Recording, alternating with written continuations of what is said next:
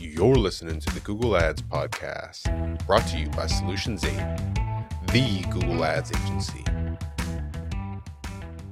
I had the really cool opportunity to speak with a member of the U.S. Special Forces at a charity dinner. Really interesting guy. He's a combat veteran, been on the most amazing mission. Things are truly unbelievable. I believed every word, obviously. And at the table, somebody asked, it was one of those questions that's so annoying because you know that they rehearsed it in their head and they were just trying to sound, I don't know what, sycophantic or pandering or patriotic. But they were like, what is it that makes you guys the best in the world? And this guy turns around and he goes, well, that's easy. We don't fight fair. It was a jarring response to everybody at the table. And we're like, dude, what do you mean? And he's like, we stack the odds at that's what you do in warfare. You don't fight fair. So, if I think there's 3 guys in this house that we need to go clear, I'm going to bring 30. And then I'm going to throw flashbangs in there first. And if I don't have to go in, I'm just going to carpet bomb the thing. It was such an amazing lesson for me because we're taught this mythos of the honorable duel. But when you really get down to brass tacks, that's not the way to win. The way to win is to stack the odds in your favor every possible turn. And to hear him describe some of those examples, which were, I think, a pretty good job of offering the scale at which he was speaking, that's what they did. They want 100 to 1 odds every single time. And if they can't get them, then they just don't fight. And I thought that I really appreciated the candor. So I've been thinking about that from an entrepreneurial perspective. You shouldn't fight fair either. You should not fight fair. Now, I'm not saying do things that are dirty or unethical. Right? We're all on the same page. You should still be, truthful and honorable and integrous. But that doesn't mean that you fight fair. You can still stack the odds. So here are the 5 most important unfair advantages you can give yourself. The first one is my favorite. I think it's the most important. And if you do nothing else, I think this is the thing that you should spend the most time trying to cultivate a habit in. Reading is the greatest advantage. Make it your go-to pastime. Drink books. You have to think of it. The most capable minds in history have documented their life's work and just handed it to you on a silver platter for a literal pittance. And you have to be intentional about what you read. But, if you think about, Ray Dalio wrote a book called Principles, which is on my bookshelf somewhere. And it's his life's work. When you read Principles, it's more value per page than anything I've ever been exposed to. So here's the most successful investor of all time, distilling down everything he's ever learned over the course of 40, 50 years and giving it to you for $20. And you can consume that book, I bet you, in about 15 hours, which is a long time for a book, by the way. Most books can be read in about 4 to 5 hours. And that's one example of 100 million. And by the way, some of the people that I think, Ray Dalio is a billionaire, and there are multiple billionaires that have written books. Peter Thiel's 0 to 1, phenomenal book, really, really accessible concept. But it's decades of learning that you can have in a couple of hours and $20.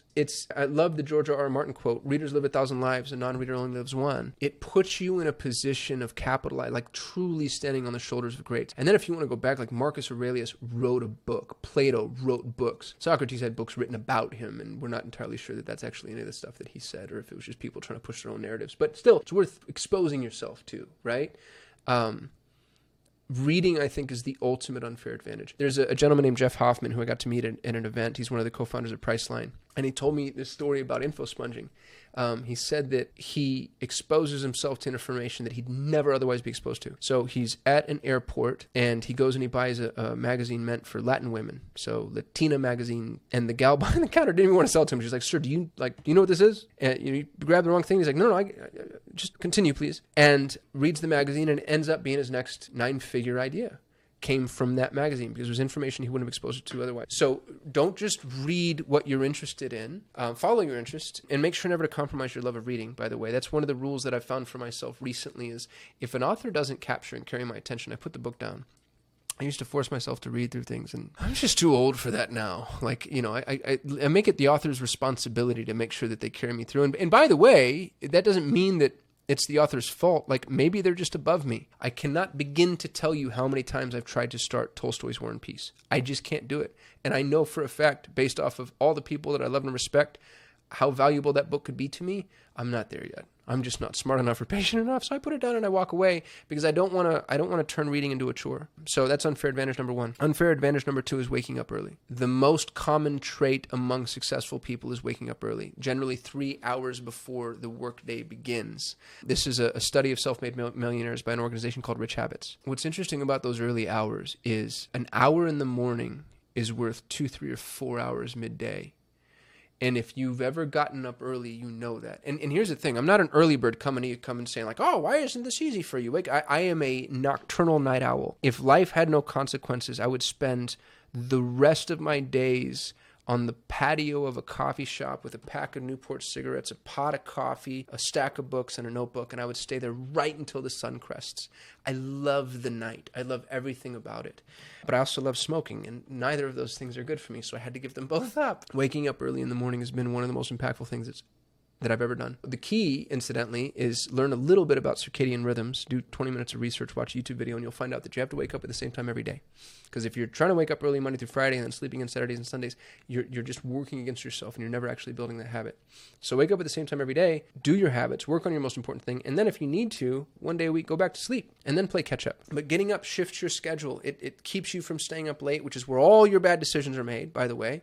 You get to get up before anybody else. You have a head start on the world. There's nobody drawing down on your time. And all the studies that have ever been done show that you're more productive, you're more awake, you're more alert, you're more capable, you're more creative in the morning. AM time is worth its weight in gold. So wake up in the morning. Unfair advantage number 2. Unfair advantage number 3, coaching and mentorship. And I don't have a coaching program, just so you, by the way. There's very little in life that I would have if it wasn't for the people that have guided me along the way. And, coaching and mentorship, they're the same thing in my mind. You pay for one and you don't the other. So if you can find a mentor, find a mentor. If you can't, go hire a coach and lean into them hard. And find a coach that's done the thing that you want to do.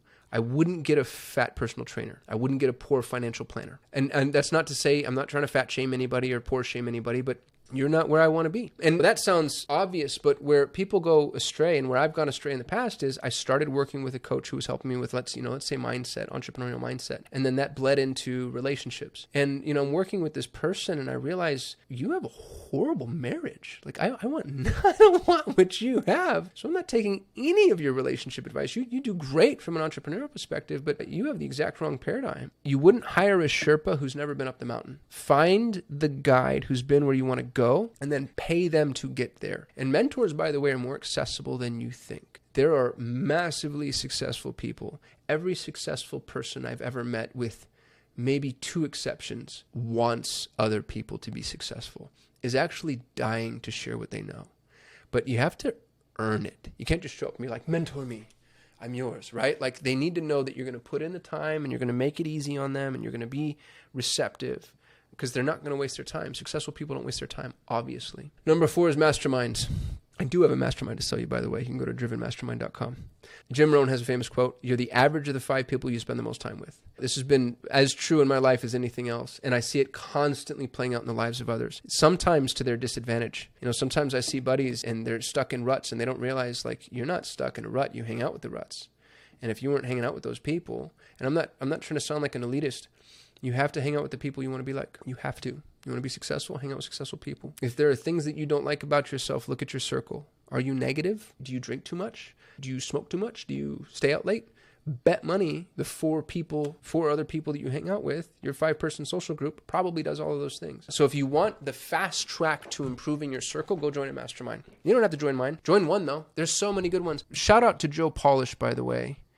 Genius Network, one of the best. He started the modern day mastermind. If you're looking for an amazing mastermind, check out Joe Polish's Genius Network. Giovanni Marcinko has the Archangel Mastermind. He's up in Toronto. Steve Sims and Henry Sims are starting a mastermind. They've got their speakeasy events. Now I'm afraid I'm going to forget friends. Justin Donald has a mastermind for investing. John Vroman has a mastermind for dads, front row dads. Y'all, there are so many unbelievably powerful groups of people that you can just pay to play. And here's the thing, masterminds can be a little overwhelming and intimidating. They should be. If you're not overwhelmed and you're not intimidated, you're in the wrong damn mastermind. You want to be the dumbest, poorest human in your circle, and everybody's going to drag you up. which is great. Unfair advantage number 5, exercise and nutrition. And I know you saw this one coming, by the way. Like, it was just a countdown to, I bet she's going to talk about nutrition. But it's a cliche for a reason. It's obvious for a reason. If you're not properly energized, you're always going to be a step behind. You don't need to do Ironmans and triathlons, right? But you need to make sure that you have the energy necessary in order to execute on your goals or on the tasks that will bring you closer to your goals. So drink a smoothie and go for a jog. It's unbelievable the impact those types of things make. And what I'd love to know from you, those are my 5 unfair advantages. Don't fight fair. Take it from the Navy SEAL. Don't fight fair. How do you stack the odds in your favor? What are your unfair advantages? What are the things that only you know? I heard meditation from one person recently. Ray Dalio talks about that too, which really, really shocked me. I just never thought that would be like the hardcore hedge fund guy who's like, oh yeah, transcendental meditation. But I want to know yours. What are your unfair advantages? What are the things that set you far ahead of other people? And I want to know yours so I can integrate them. Hit me up in the comments, and I'll see you tomorrow. Thanks for listening to the Google Ads podcast. For more ways to grow your business with Google Ads, you can subscribe to the Solutions 8 YouTube channel. If you enjoyed this episode, please share it with a friend. And if you'd like to work with the best Google Ads agency in the world, you can visit Solutions 8 at sol8.com.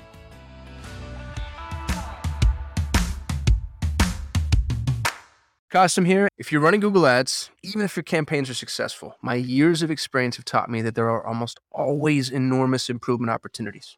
Now, what if the best Google Ads agency in the world was willing to review your Google Ads campaigns for free and provide you with a comprehensive action plan, no cost or obligation? Notice, I didn't say audit or evaluation. I said action plan. A bullet point by bullet point breakdown of exactly what needs to be done to improve your Google Ads campaigns. Yours to keep, no cost or obligation. Head over to sol8.com to get a free Google Ads action plan customized for your business. No strings attached. That's sol8.com. SOL, the number 8.com.